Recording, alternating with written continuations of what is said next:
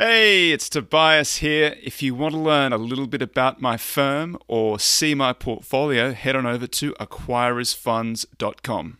Welcome to Value After Hours, Markets in Turmoil Coronavirus Edition Mark II. I'm here with my co-hosts Bill Brewster and Jake Taylor. Jake, what's your topic this week? Well, I'm going to be discussing how this virus may be the crowbar on the tracks of our train of fragility. Scary. And Bill, what are you talking about? I'm going to talk about how this all made me a little more introspective as an investor and my perceived benefits of holding more anti-fragile businesses. And I'll be talking about what the high yield index can tell us about the stock market in decline, coming up right after this. Tobias Carlisle is the founder and principal of Acquirers Funds.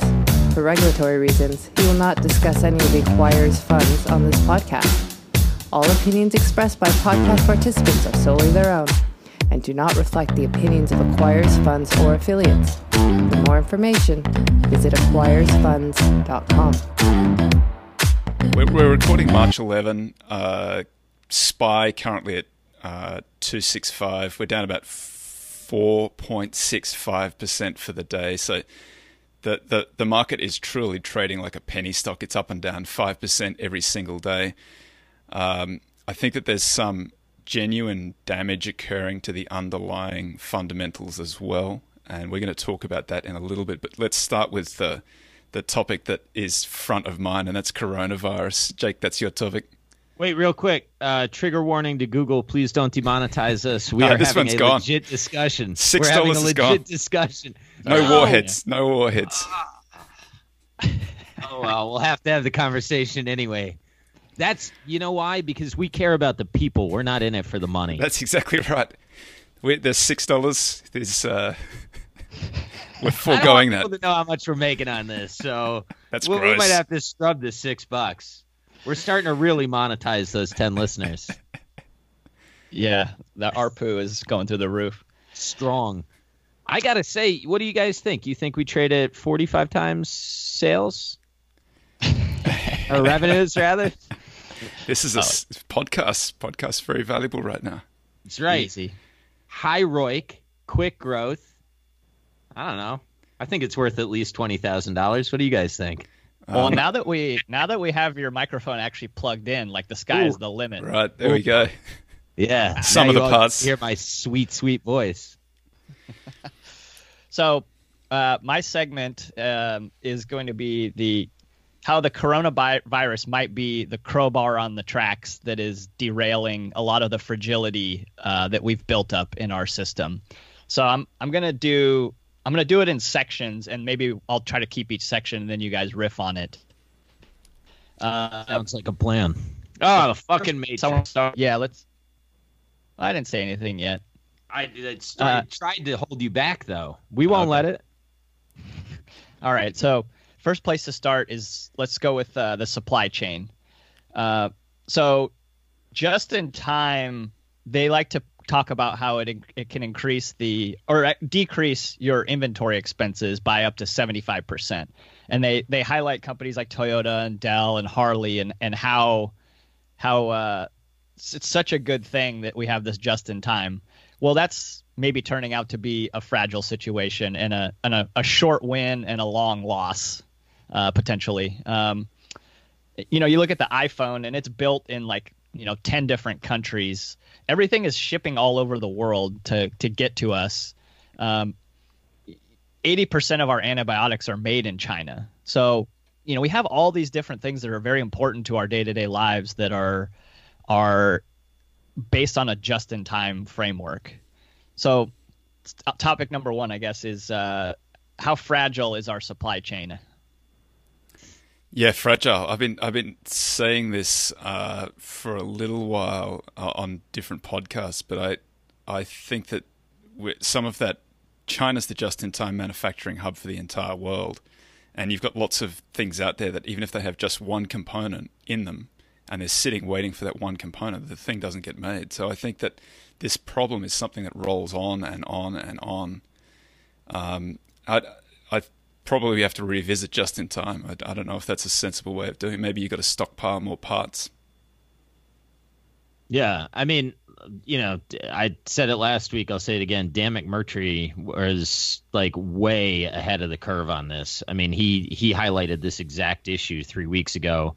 My man Charlie Grant, he just said on Twitter that he got some major Dow component company said like, there's no way we're going to V back from this because the supply chain's so messed up. Going to be back at all? No. Like, so I think what his comment is if you are betting on a V-shaped recovery from this, it's just structurally impossible for some of these companies to V back. Like I happen to be pretty bullish on service industry and travel related companies because you don't need the supply chain to come back together. You just need people to be confident to travel again. And it's also the sector that's gotten the shit kicked out of it lately. So that's where most of my focus is. But like, if you think, I don't know, whatever manufacturing company you want to pick, it's going to take a while to get all this stuff put back together again. I was talking to my neighbor is in private equity. He does retail focused private equity. He has some company that distributes through either Walmart or Five Below or something like that. They're planning on 2 months of no inventory. Like they're just not going to have product for 2 months. That's their base case. That's crazy. Scary. Yeah. So speaking of travel, a few things for you we live in an interconnected world like never before. And if you look at Jeffrey West has this interesting book called Scale, which is all about like networks and, big cities tend to produce more of everything that is human. So including innovation, economics, but also disease, sickness, like it spreads faster. And so the number of global arrivals, according to the World Bank, in 2009 was 900 million. So that's how many people went to another country and touched down there. By 2018, it was 1.5 billion.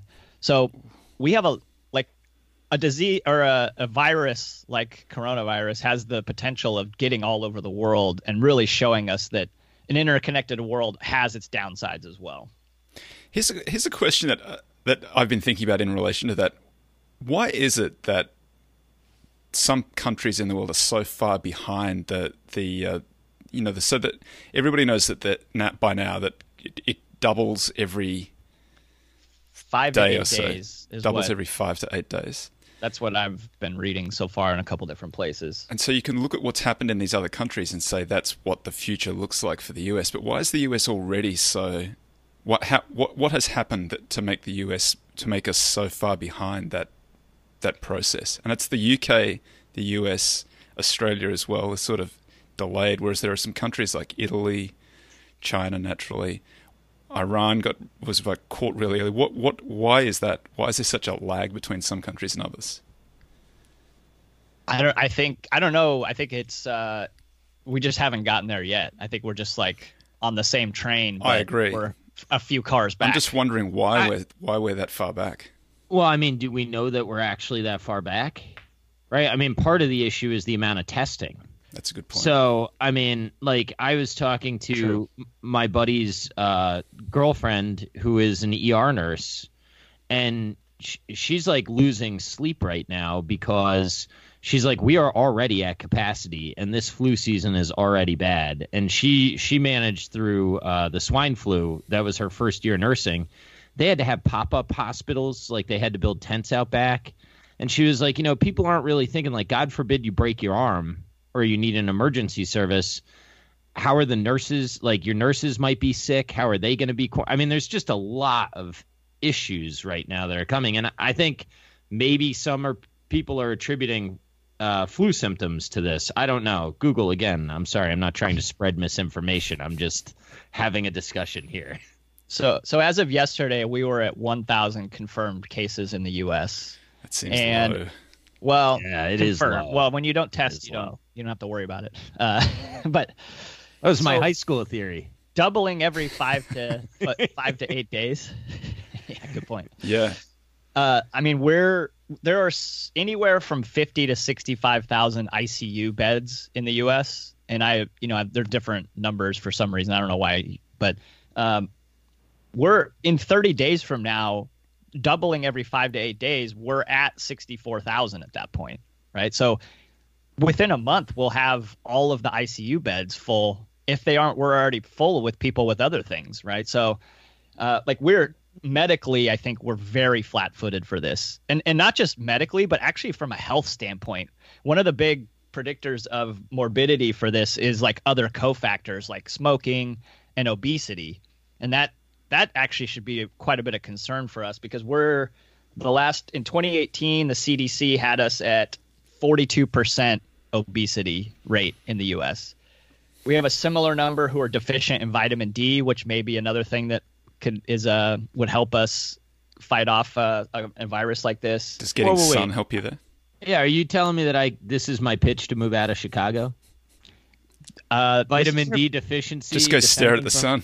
I think this is the pitch. I can't, dude. Have you seen Chicago weather in the winter? Actually, this has been a nice winter. This has been nice, but I think the pitch is honestly for you. If you to manufacture that heart attack moment that makes you kind of get your shit together from a health standpoint, this is a great time to reevaluate your health protocols for your own health. And like, if you ever needed a reason to want to take it up a notch in how you take care of yourself, like this is a great reason to do it. 35% of us aren't getting enough sleep. 9 million adults are diagnosed with chronic bronchitis.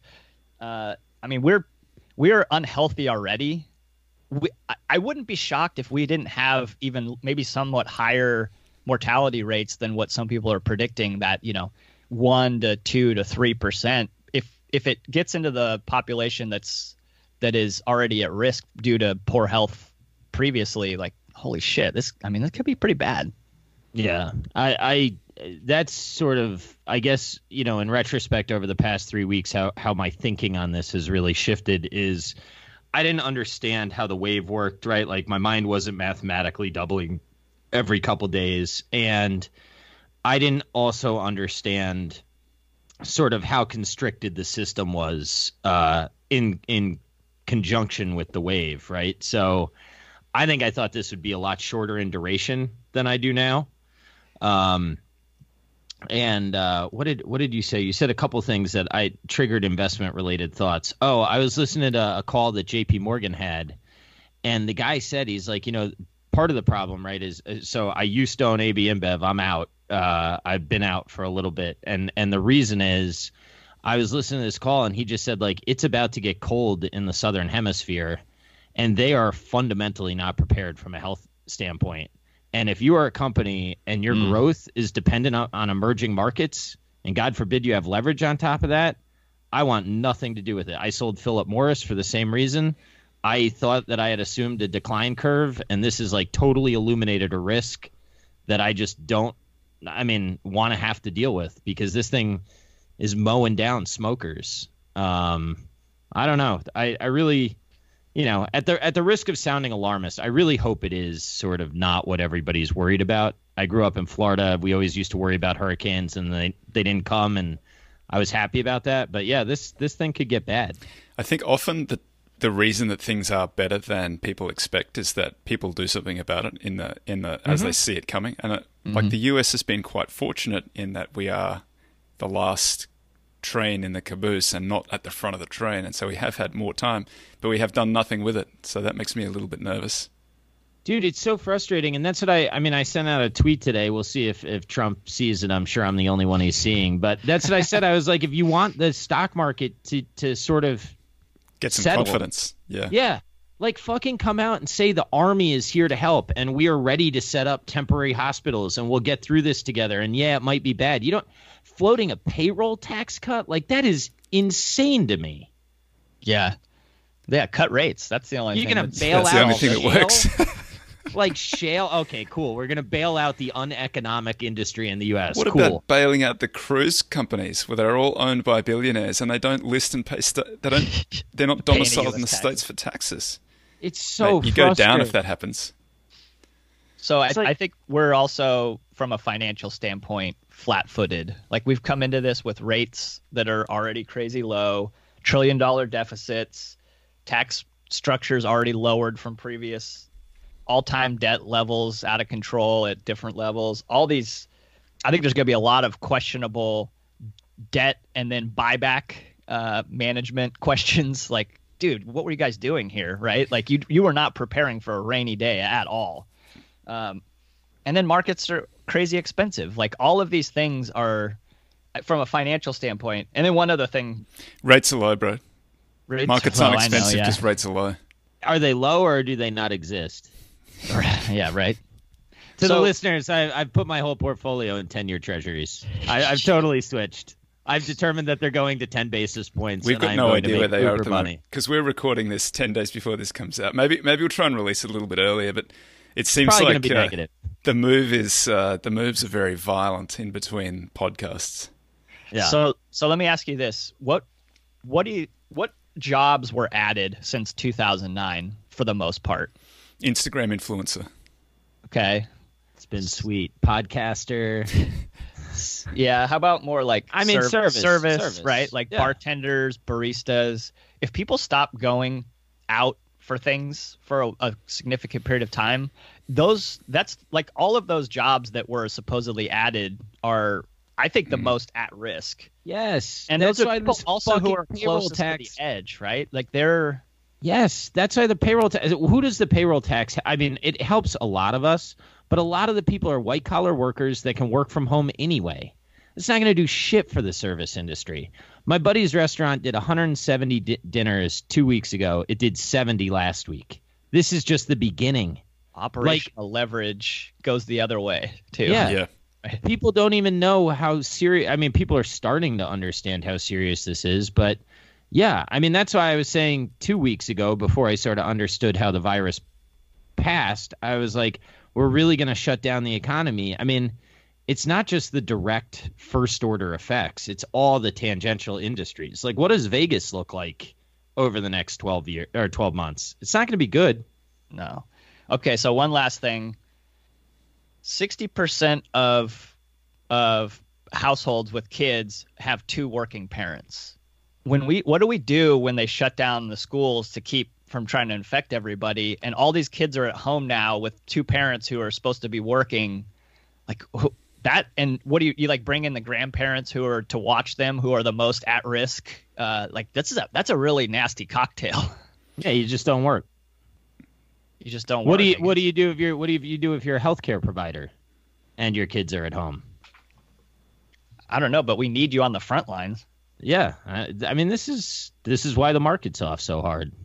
I think, this is the all the way back to 2019 levels. I hate to be a fearmonger when the market's off, but I kind of feel like the market is still expensive where it is. Who knows what happens? But Ackman thinks so too. Right? I mean, that was what he just wrote with the Pershing Square letter. He said, our hedges are working. And I'm pretty sure he said, I don't think this is a bottom. I don't my think shorts have certainly been working. I'm very happy with the shorts at the moment. The longs have been letting the team down a little bit. Value longs, if anybody's been watching values, again, the worst performing factor through the crisis. But we all hope that it comes back one day in maybe the 2100s or the 2200s. Well, you have long duration. Yeah, not me personally. I mean, my descendants. Yeah. I think a lot of value guys, I know certainly myself, I mean, I'm long financials. I'm not particularly worried. I mean, we're going to be buying in shares here, so we'll see in 5 years how it all looks. Yeah, in all seriousness, I kind of like the value portfolio. With what here. revenue? I think it's the value names are very, very cheap. And I think I've been talking about this a little bit on Twitter, but I think Berkshire's getting to one of those half generational opportunities where it is right now.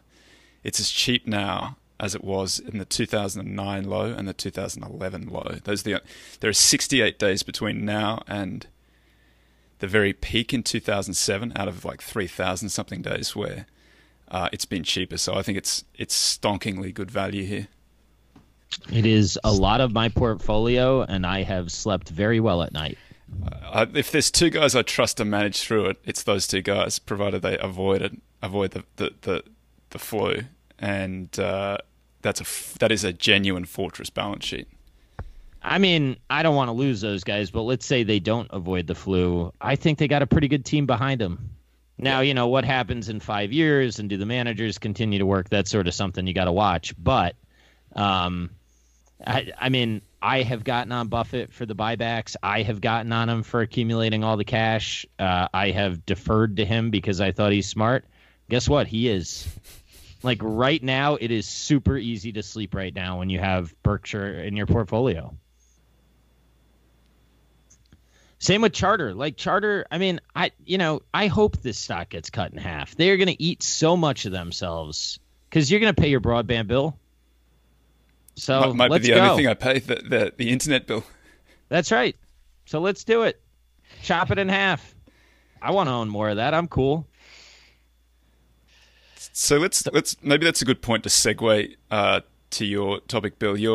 You've given some thoughts to managing value through a crisis. We're down. We're not. I don't know if we're down 20% yet, but we're down Close. I think. We're kissing it. We're very close. And the way that the market moves, it could go through it tomorrow. It could go through it before the end of the day.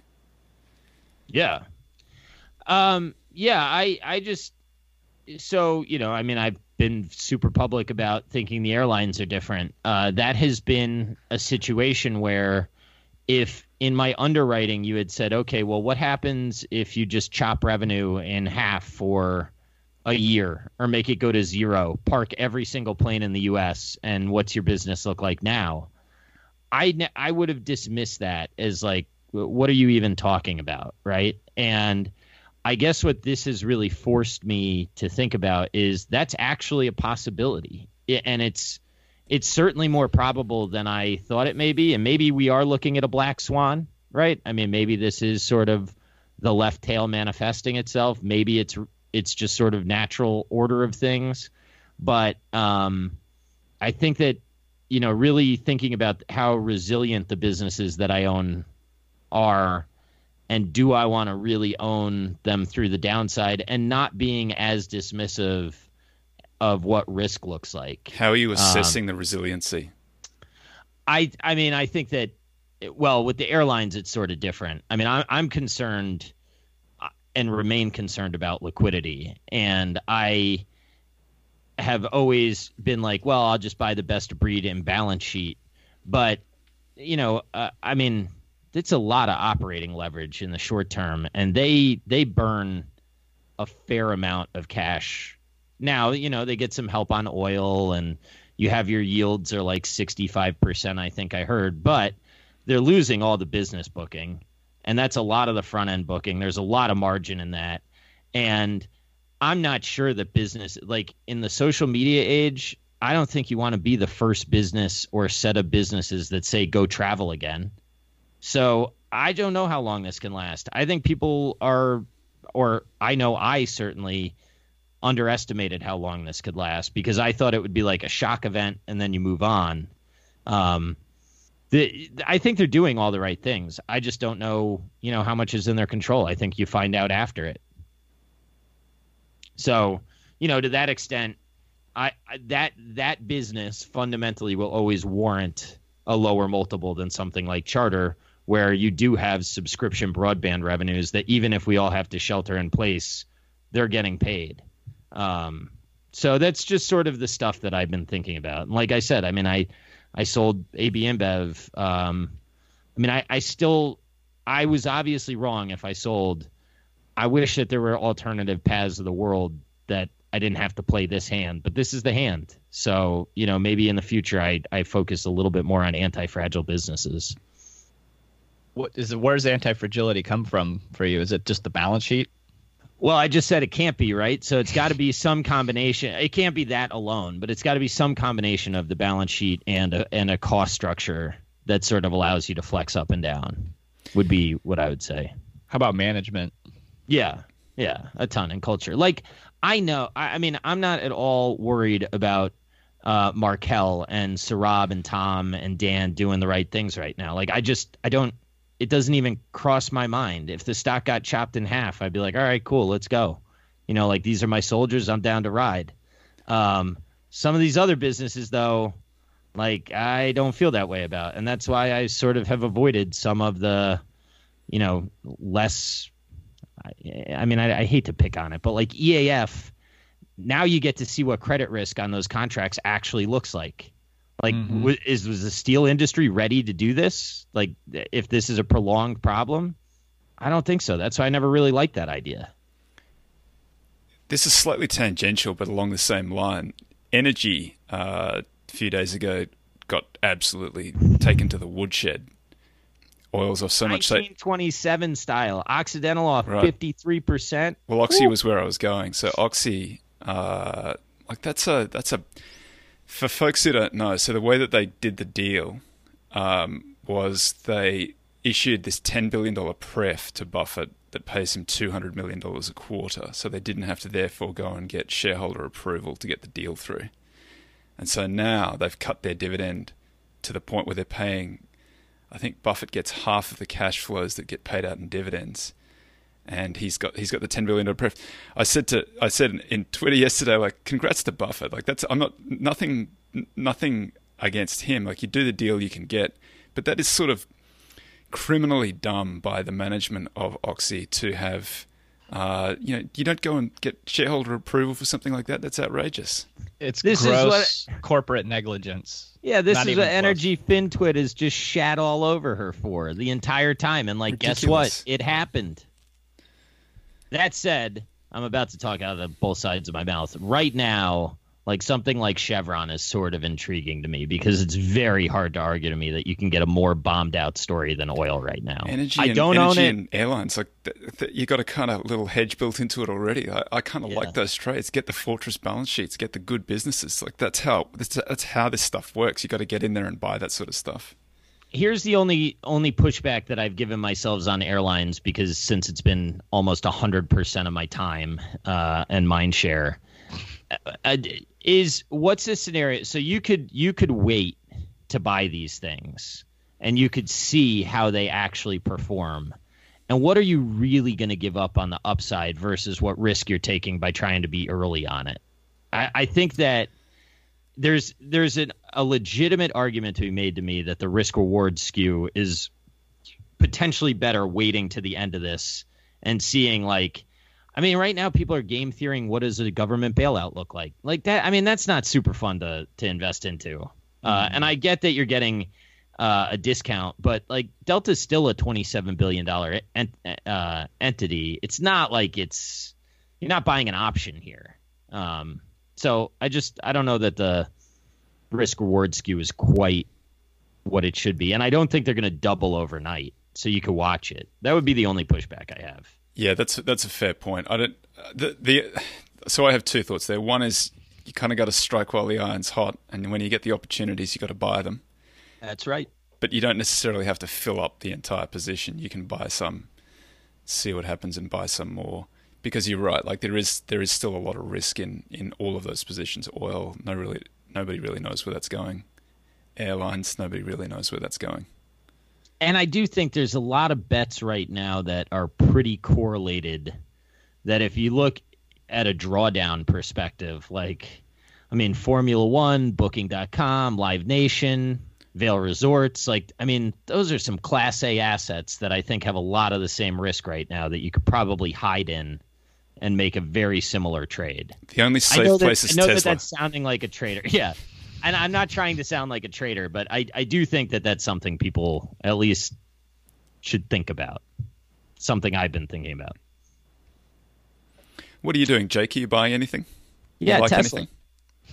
Oh, that's for your investors to know and everybody else to find out. Are you selling puts on Tesla?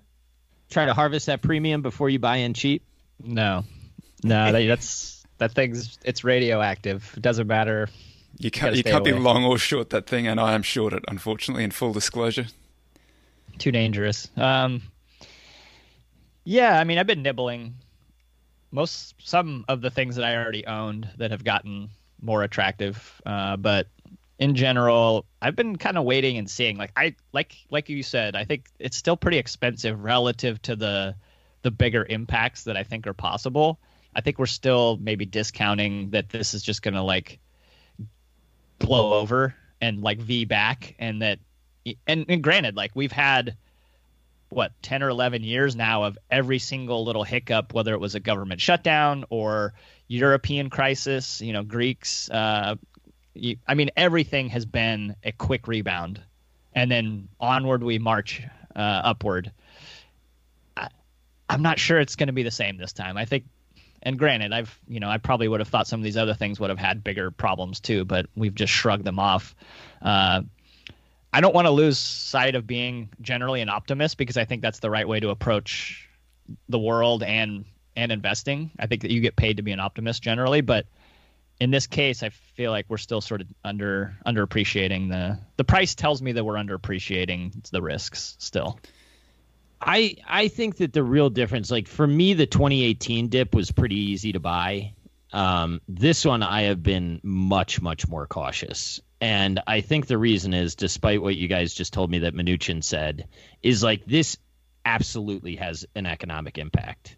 And I think that anyone that doesn't think that I don't know Gunlock's 40% must be at 80 now. I mean, the amount of economic activity that's going to be pulled in for a while, I don't think it's that easy to just buy this dip. And famous last words, I'm not like going to cash or anything like that, but I don't think this one is just some sell-off. Yeah, it's I'm with my feet. I'm with you, Jake, that like because I've been through 2 gigantic drawdowns, I sort of in every single one of them, I always thought, the rookie error is to shoot all of your ammo in the first few days and weeks. And then basically what that's meant is that in the last 11 years, every time it's happened, I've kind of been just warming up and stretching, and we're already back to all-time highs. Yeah, same here. So it's a slightly different situation now, but I still have some cash. I still have, I've got a whole lot of cheap stuff, and I like the way you frame it up. It's all got a lot more attractive since this whole thing started happening, which means it's down a lot. Yes. The only kind of bright spot is that I feel like the portfolio has been doing much better than comparable value portfolios, because I've got some shorts in there, and I've tended to buy sectors that tend to be a little bit cheaper, so I think that they have been a little bit better protected. I don't think you get to see the full strength of or the full strength of value until this thing really gets rolling. I really don't think value is going to be punished all the way down. I think what happens is value We've sells already off gotten first. it.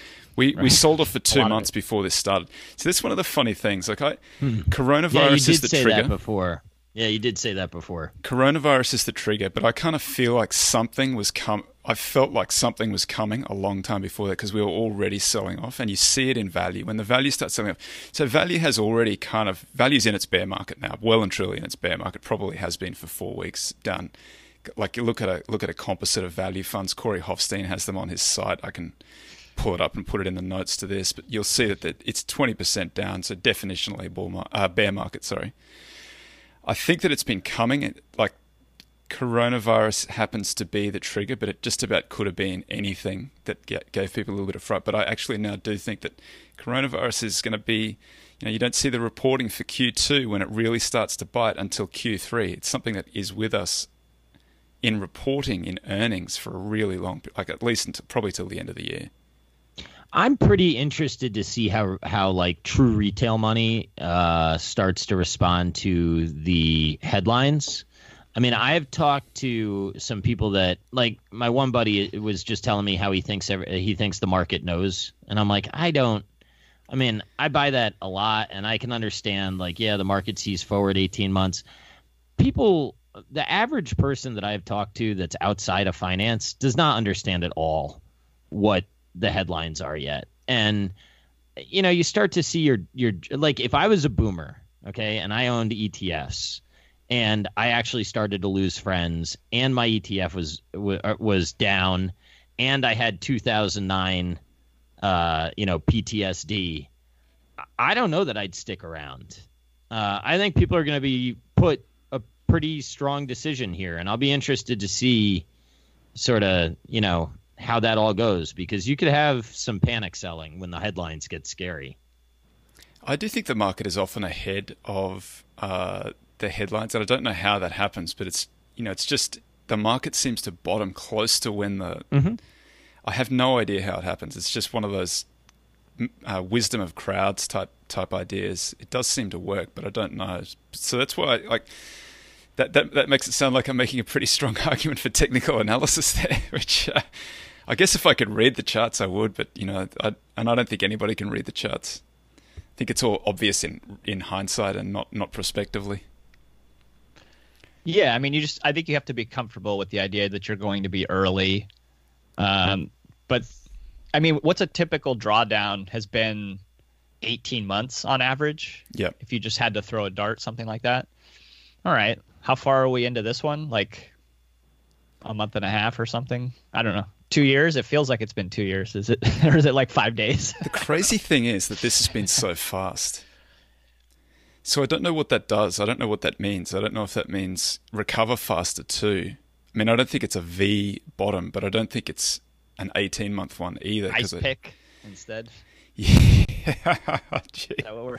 That's probably a good analogy. But it's funny. Maybe we are living in this accelerated age where when things sell off, they recover faster too. But I don't think it's like a V-shaped bottom. I think it's going to look more like 2000 or 2007, 2009. I don't know. It's going to be interesting, man. A lot of these SaaS companies that rely on sales forces that get on airplanes to do deployments and stuff, you better take your growth assumptions in at least for a year. And maybe it doesn't matter, right? But we'll see. I don't know. People are going to be – you're going to find out how much conviction there is in some of these names. I'm hoping not much. Conviction in your Vanguard ETF? I mean, does anybody really have conviction in that?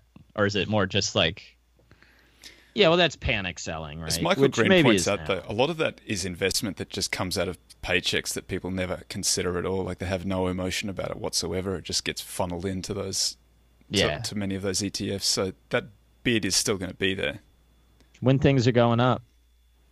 Well, that's true. Do you change that? It's going into your retirement account. I remember the people that I worked with in 2009, and it was like, no, that's going to cash now. All right. That's going into the money market account, not the market just keeps going down. Why would I put it in that? Couldn't hide in money market accounts either. I mean, that's true. You got no trading fees now. I don't know. I just think it's interesting. Well, you can't trade on Robinhood. Yeah, that's true. No fees, but no trading either. Who do you think? Where's the first like Bear Stearns hedge fund that blows up? I can't believe we haven't seen it yet. Energy. I know. Something had to have blown up by now, right? Where's the high-profile explosion of something? I'm astonished we haven't seen it. It's not Ackman. He hedged. Yeah, he crushed it on that hedge. I just think that there are times that I have held cash, and I've done it in order to be sort of like anti-fragile, and on the way up, it hurts. Like, it really sucks to underperform. And it feels so good to watch something like this and be like, you know what? This is why I planned. And I just think that that's why, people need to think about the bad times when it's good times. And then in the bad times, there's some names here that probably are going to be a lot higher in 18 months, 24 months. So, it's a matter of being able to live through a little bit of a drawdown. 3 to 5 years.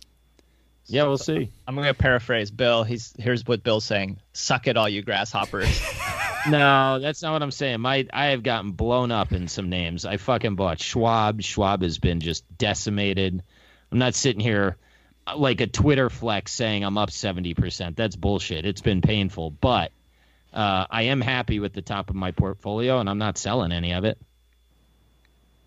All right, let's do my topic. Yes, please. So Dan Rasmussen had a nice tweet where he said, if you watch the high yield spreads, they are often early to big drawdowns, and then you can take away some guidelines for when the market recovers and so on. So if you watch them, so the high yield spread, you can actually dig this data series up for yourself. It's available free online. You get it from the St. Louis Fed. St. Louis. How do you say that? St. Louis. I think it's St. Louis. I mean, at least in America. Yeah, that's my accent. No, sorry, St. Louis. I'll get that right next time. I will put this in the show notes as well, but it's so you can look it up yourself. ICE B of A, Bank of America, US High Yield Index Option Adjusted Spread. So the numbers in the data series goes back to 1996. And you can see very clearly it blows through. So the numbers to watch are sort of somewhere between 6 and 8%. When it goes, can you explain what it is? Like it's high yield debt minus. Yes, sorry. Yeah, it's high yield. It's the high yielding debt minus the 10-year, and it just looks at so this is the junk spread. This is what leverage borrowers typically have to pay. So when these rates blow out, this is often when you see it's not just a equity correction, there's some underlying problem as well. I think that's what it sort of demonstrates, because they start demanding higher yields to underwrite a lot of this stuff. So we saw, and just real quick, the OAS is option adjusted spread. So when I was in CFA level 2 preparation, I could tell you what that means. What I'll tell you now is Google it. It's the proper one to look at. I did say option adjusted spread then, didn't I? Yeah. I'm just saying that because we had asked when to it comes explain up what it was. So I was just saying it's You had to option. just drop that CFA. Drop Come some on. Was Why that you what coming level at me today? CFA do they teach you I that? don't know. I think it's 2. I think 2 is the one that you got to. There we go. I'm lashing out because I'm afraid of coronavirus. I'm sorry, though. Okay. Get That's your what- mask on. The only point that I would make about this chart is that it blew up in 1998, blew up in 2007, it blew up in 2011, it blew up in 2016. 2011, 2016 were pretty mild. It just got to 8 in 2011. It didn't quite get to 8 in 2016, but it went through like 6 pretty. In both instances, the 2001 and the 2007 one were like very substantial. You can look at it on the chart. You'll see how peaky it got. So it doesn't necessarily have to get to that kind of level, but we have gone through 6. We went through 6.8 yesterday. We've come back a little bit today to 6.38. It's updated every single day. So it's very, very steep at the moment. So I don't know whether that means it's going to come back down very steeply or whether we're at the beginning of something that's a very violent move. But it's worth just watching that because it sort of gives you an idea. And when it starts recovering, I think that's a pretty good indication that a lot of the underlying credit pain is leaking away. And I would say that'll be close to the bottom for the stock market. It moves all over the place, but it's just worth watching because it tells you something more than, you're not trying to just pick a bottom in the equity market. You're looking at the fundamentals of the market too. We'll probably come back in when we bail out shale. Yeah. I mean, how much of that index is shale? I bet it's a ton. I have no idea, but I bet it's there's a ton. lot of energy in there, I'm sure. Yeah, fuck yeah, there is. I mean, it's going to be the idea that we might bail that out is like really funny to me. I mean, it's like very infuriating, but it's also very funny. Why are the bailouts going to shale and to Carnival Cruises? These are the questions that I have as well, sir. They should be going to the service sector. I think either of those things can either we can lose them and we'll be fine. Yeah. Sorry to all the shale and Carnival Cruise guys out there. And also the cruise lines are all domiciled offshore and not paying tax in the States. So that kind of excludes you, right? Yeah, the waiters should be cut direct checks. I know it's hard to do it, but if you want to help the people that are hurt, not over-levered billionaire oil people that are hiding in an LLC and levering up like crazy. Get out of here. You can take your loss. I'd be more in favor of removing their limited liability company protections and clawing back their actual personal wealth than I would bailing them out. Well, that should go first before you get the bailout. Yeah. Get out of here with this. But I guess, it gets systemic if you have too many debt defaults. But doesn't bankruptcy, isn't that what bankruptcy does? It just wipes out the equity, wipes out the next layer until you get to the folks who were lending securely, and then they take control of the assets and hand it on to the next entrepreneur who's got some plan for them. I think that's a pretty good way of doing it, isn't it? That's the fairest way of doing it. I think you just described capitalism. Yeah, but that's how it's supposed to work. Yeah, unfortunately, we sell puts under everything now, so that doesn't crazy. exist. It is insane. Terrible policy. Well, I mean, it's not surprising though. I mean, we have a track record of that now, right? And like the quickness that they already were talking about it, though, is what surprises me. Like, shit hasn't even gotten real yet, and they're already talking about bailing people out. What? Yeah. I mean, I get it. Maybe I don't get it actually from a long run perspective, but all right, GM, AIG, maybe the banks, like some of these things, maybe in 2008 were actually systemic risks. You still wipe out the equity. You still, yeah. Well, I mean, they kind of did with AIG, but to already be talking about that is just, to me, like you were just telling them, like, you know what, just keep doing all the dumb things you were doing because we got your back. I have a soft spot in my heart for airlines, obviously. I would say that that's actually an industry that I would be okay bailing out, given that if we're saying, like... But what levels the bailout come in at? This is my question. Do you bail out the equity holders, or do you bail out the airline and wipe out the equity holders? And I say this as an equity holder. I know. That's the thing that's tough about it. And I guess, I mean, I've had this conversation with myself. So I've thought, like, on one hand, you have got to at least let the equity holders keep some of it. Otherwise, you may not get to finance them in the future, right? There'll like be you got to there. have. There'll be people there. Yeah. That's what happens. That's that's business. It's called progress. You know what I just realized is that we're all Sears. What? I realized that we're all Sears. We're all heading towards Sears. I don't know. I'm pretty optimistic. I think this is going to be a painful period, but I think we're all going to get through it just fine. No, Famous I last agree. words. That's how I feel about all the Sears real estate. It's just who's going to be the owner of it may dramatically change. Yeah. Well, and like that's the thing about the cruise. Like, why do you need to bail those guys out? Don't they have debt holders there? Like, let those guys fight it out. Figure out where the fulcrum asset or whatever it is. Like, just be done with it. Instead, we're going to write them a check. Like, that doesn't make sense. Anyway. All right. Question. I got a mailbag too. You got a mailbag? Good. Do you want to you go with your mailbag question? You go ahead because I got to find it. This is from Kevin Marks. This is a tough one, so enjoy this one. Buying a bond is secure because one can always hold it to maturity. If we're talking about government-backed instruments, you can see how that's a hedge. That's insurance. So we're talking about, owning TLT or something like this into it. If you buy a bond ETF, they're not market-driven. Can they not drop like other equities responding to liquidity issues? Bill, I'll let you handle this easy one. No. I don't claim to understand all of the dynamics of some of like how these funds work. I've heard people talk about how a mismatch in liquidity of the underlying compared to the derivative of it, which is the TLT for in this instance, that could cause serious problems. I don't quite understand why. Like, I guess you probably just like the price can just move more than you're willing to imagine when you thought you were buying something very secure. I don't know. What else you guys have to add to that?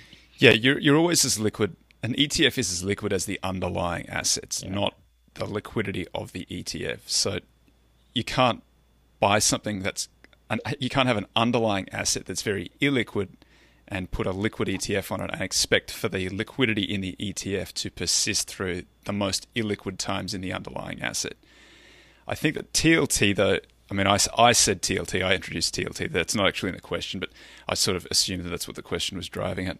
I think government... High yield isn't as liquid as the ETF is, right? I mean, the ETF and high yield, you could have some underlying They issues. could be trading in the ETF. You don't have to... That doesn't necessarily make any impact at all on the underlying instrument because people can just buy and sell.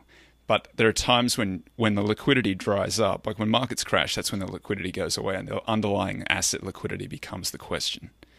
I still think government-backed securities, government-backed bonds, still going to be very, very liquid. I wouldn't be too concerned about those ETFs. But that's a good question to ask, though. You should look at what you're buying. Are you buying an exchange-traded note? Are you buying an exchange-traded fund? Where is your counterparty risk? What happens what is the fund made up of? Is the fund made up of holdings in the underlying asset, or is it some sort of swap written with a bank where you got to watch their their credit worthiness as well. Risk. Yeah, your counterpart. You do have to think about those things. Look at who your counterparties are. Make sure you understand the structure. Make sure you understand the underlying liquidity in the assets, because that's the time when you go to lean on these things is probably when all the liquidity dries up. So, great question. Thanks, Kevin.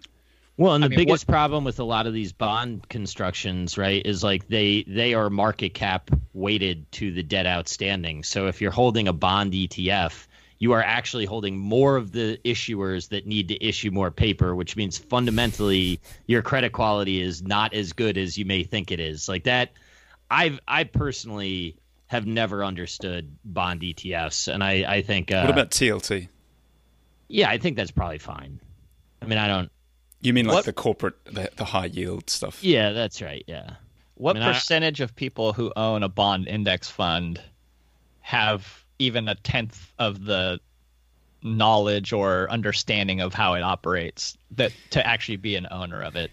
Not 1%. Many, but then are you really the 1%? But there's also an argument that that's kind of why you invest in a fund rather than going and doing it yourself. You trust the manager to execute the strategy that they have kind of written down. But that's why you should read. You should at least have a look at the documentation. I know it's all terrible. No one does it. It's so hard. And you know what's going to happen is it's all going to blow up, and then people are going to be like, "Oh, the system screwed me. You screwed yourself. You played yourself, fool." You bought stuff you didn't know. You played yourself. Get out of here with that nonsense. Oh, I hope this doesn't come back to haunt us, this conversation. It may. All right, next one from my man Brock Briggs. Listener 10, he murdered listener 9 to get to right in the 10 slot, which is aggressive, but I appreciate the commitment. Anyway, after my bad jokes. For all of us that manage our own personal money, especially small amounts, how can price play a role in stock selection? I don't want to dictate what I buy based on price, but if a guy only has a few $100 a month to invest, buying one share of Apple may not be as effective as maybe buying 5 to 10 of a stock that's cheaper. I wouldn't think that way personally. I think you value the business and then you buy the fractional interest in the business that you can afford to buy. And that's how I would think about it. I wouldn't think about share price. And actually, aren't there studies that show that higher share prices actually lead to outperformance? It's clearly not causal. Because they all include Berkshire. Yeah. No, but I think it has something to do with management teams that are not very concerned with doing stuff like having splits. It's obviously not the cause, but I think it's a correlation. Isn't it just the fact that they went up to a high share price kind of make them, by definition, like your sampling error seems like it would be high there? Whatever, bro. That's a good point. You could have a 1 for 10 or 1 for 10 split, right? Or would it be the other way? You know what I'm saying? Yeah, get it up there. What they were doing. It's share Viagra. I never ever look at the share price. I almost couldn't tell you what the share price is of half the thing. It's just not at all relevant to me. The number that you're buying it at, like it's how many pieces of when you cut your pie up or your pizza or your cake. Like, if you're feeling hungry, do you cut it into 8 pieces or do you cut it into 4 pieces? Like it's totally irrelevant. You do the valuation. I use this actually as and maybe I shouldn't even say this publicly, but I use this as a tell when I'm talking to someone to see kind of what kind of investor they are. If they talk in share prices, that's completely different to me if they talk in market caps. Market cap, yeah. Or even enterprise value.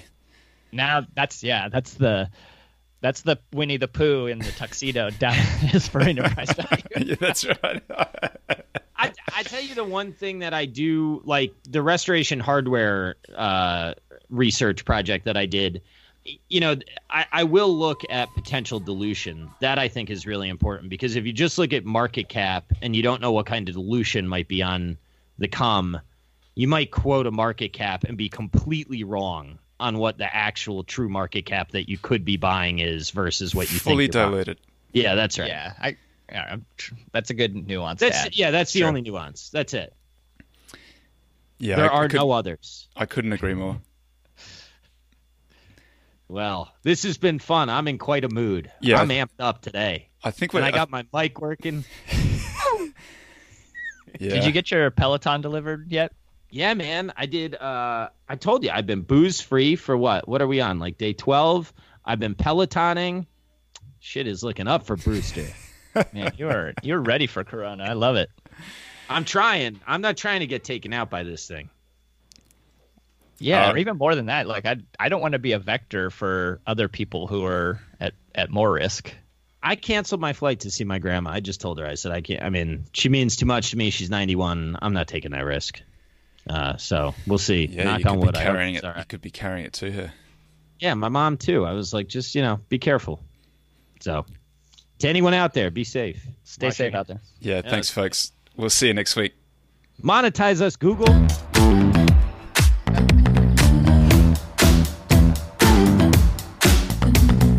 Move with the rhythm. Shake it up, stop when the clock hits 13. Sing 1, 2, 3, 4. Cause.